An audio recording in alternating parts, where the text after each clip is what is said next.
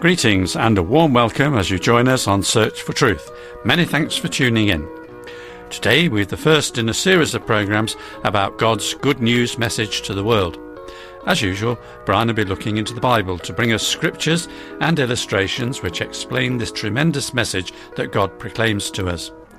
I hope you enjoy the programmes as you follow them week by week, and if you have any questions or comments for Brian as we go along, Brian will be pleased to help you.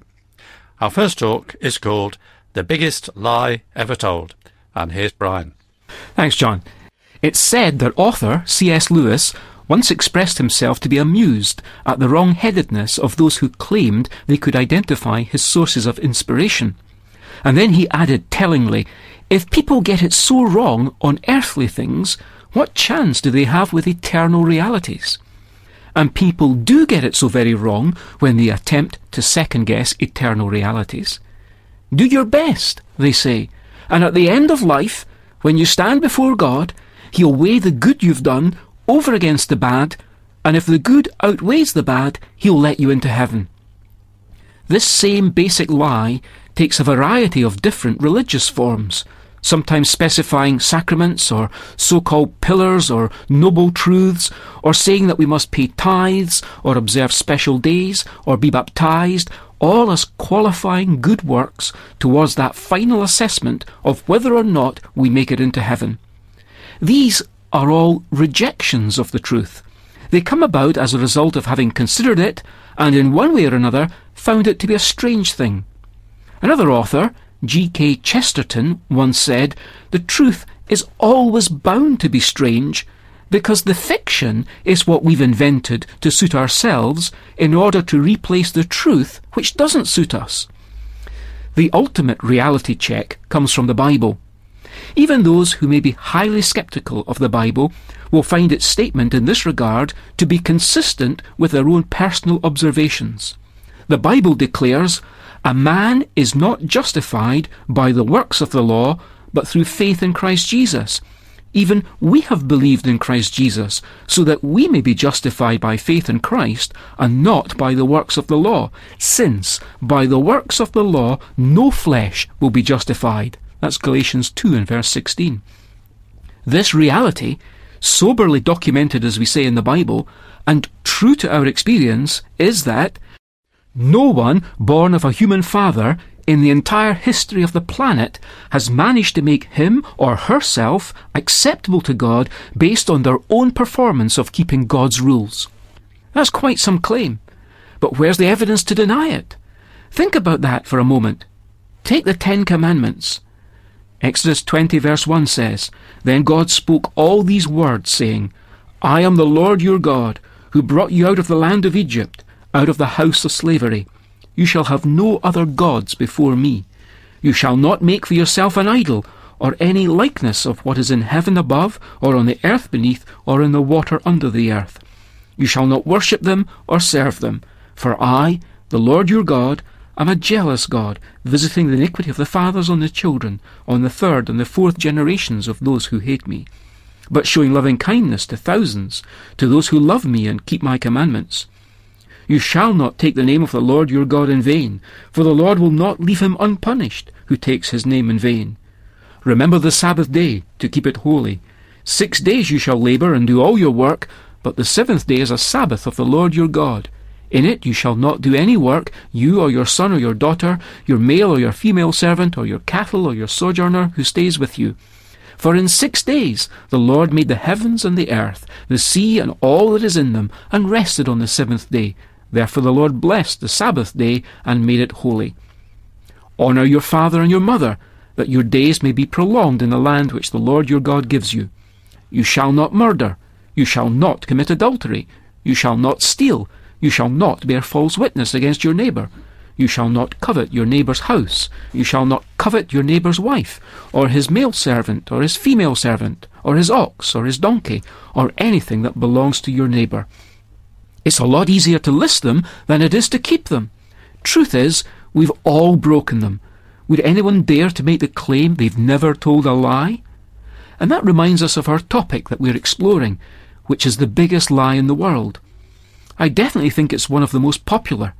In every place and from every background you find some version of the claim that we must do our best, and at the end of life, when we stand before God, He'll weigh the good we've done over against the bad, and if the good outweighs the bad, He'll let us into heaven, or whichever other term is used for heaven.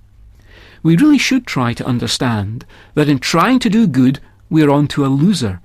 Even if we could strip away all of our vices, it doesn't make us to become good by nature.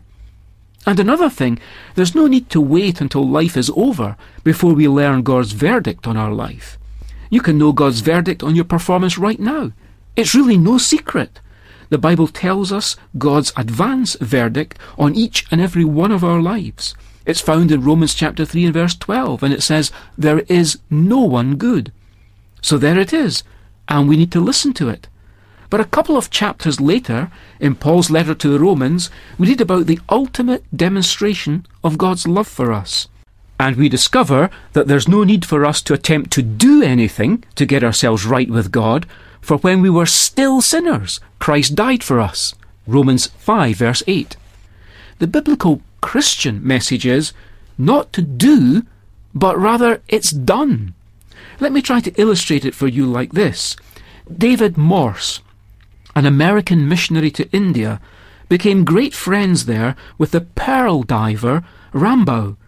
Many an evening he spent in Rambo's cabin reading to him from the Bible and explaining to him God's way of salvation. Rambo enjoyed listening to the Word of God, but whenever the missionary tried to get him to accept Christ as his Saviour, he would shake his head and reply, "Your Christian way to heaven is too easy for me. I cannot accept it. I want to earn my place in heaven, and I'm going to work for it." One evening, however, the missionary heard a knock on the door, and on opening it, he found Rambo there. He said, "In a week's time, I start working for my place in heaven. I am leaving for Delhi, and I am going there on my knees. You're my dearest friend on earth, Sahib Morse. Through all these years, you have stood by me in sickness, in want, and you have sometimes been my only friend." Rambo left, only to return soon with a small but heavy box. "I have had this box for years," he said, "and I am keeping only one thing in it. Now, I will tell you about it, Sahib Morse. I once had a son. My son was a diver too. He was the best pearl diver on the coasts of India. He had the swiftest dive, the keenest eye, the strongest arm, the longest breath of any man who ever sought for pearls. My boy always dreamt of finding the perfect pearl, one beyond all that was ever found. One day he found it, but even when he saw it, he had been under water for too long. That pearl cost him his life, for he died soon after." The old pearl diver bowed his head and worked a combination on the strong box and drew from it a carefully wrapped package. Gently opening the cotton, he picked up a mammoth pearl and placed it in the hand of the missionary. For a moment, the missionary was speechless and gazed with awe. Then he said designedly, "Rambo, this is a wonderful pearl, an amazing pearl. Let me buy it. I would give you $10,000 for it." "Sahib, what do you mean?" "Well, I will give you $15,000 for it. Or if it takes more, I will work for it." "Sahib," said Rambo, stiffening his whole body, "this pearl is beyond price. No man in all the world has money enough to pay what this pearl is worth to me. On the market, $1 million could not buy it. I will not sell it to you. You may only have it as a gift." "No, Rambo," said the missionary, "I cannot accept that. As much as I want the pearl, I cannot accept it that way. Perhaps I am proud, but that is too easy. I must pay for it, or work for it." The old pearl diver was stunned. "You don't understand at all, Sahib. Don't you see? My only son gave his life to get this pearl, and I wouldn't sell it for any money. Its worth is in the lifeblood of my son. I cannot sell this, but I can give it to you. Just accept it in token of the love I bear to you." The missionary gripped the hand of the old man.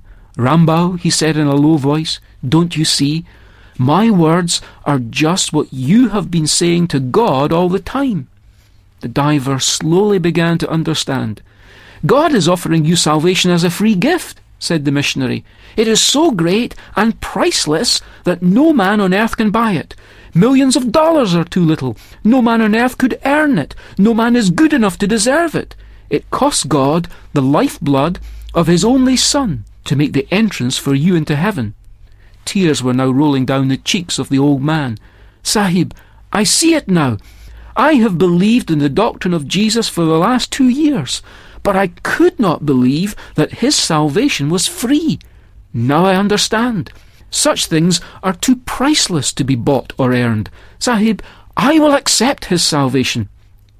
I hope you too will understand and accept God's gift of salvation for every repentant sinner who trusts in Jesus' death for his and her sins on the cross.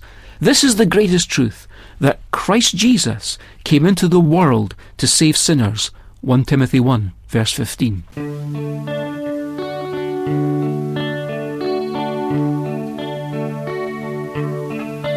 Just as I am without one plea, but that thy blood was shed for me, and that thou bidst me come to thee, O Lamb of God, I come, just as I am poor, wretched, blind, sight riches healing of the mind, yea, all I need in thee I find, O Lamb of God, I come,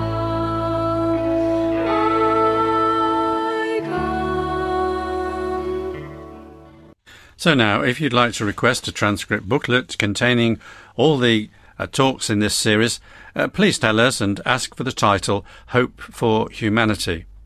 If you've a pen and paper to hand, I'm about to give you our new contact details, so please note them down.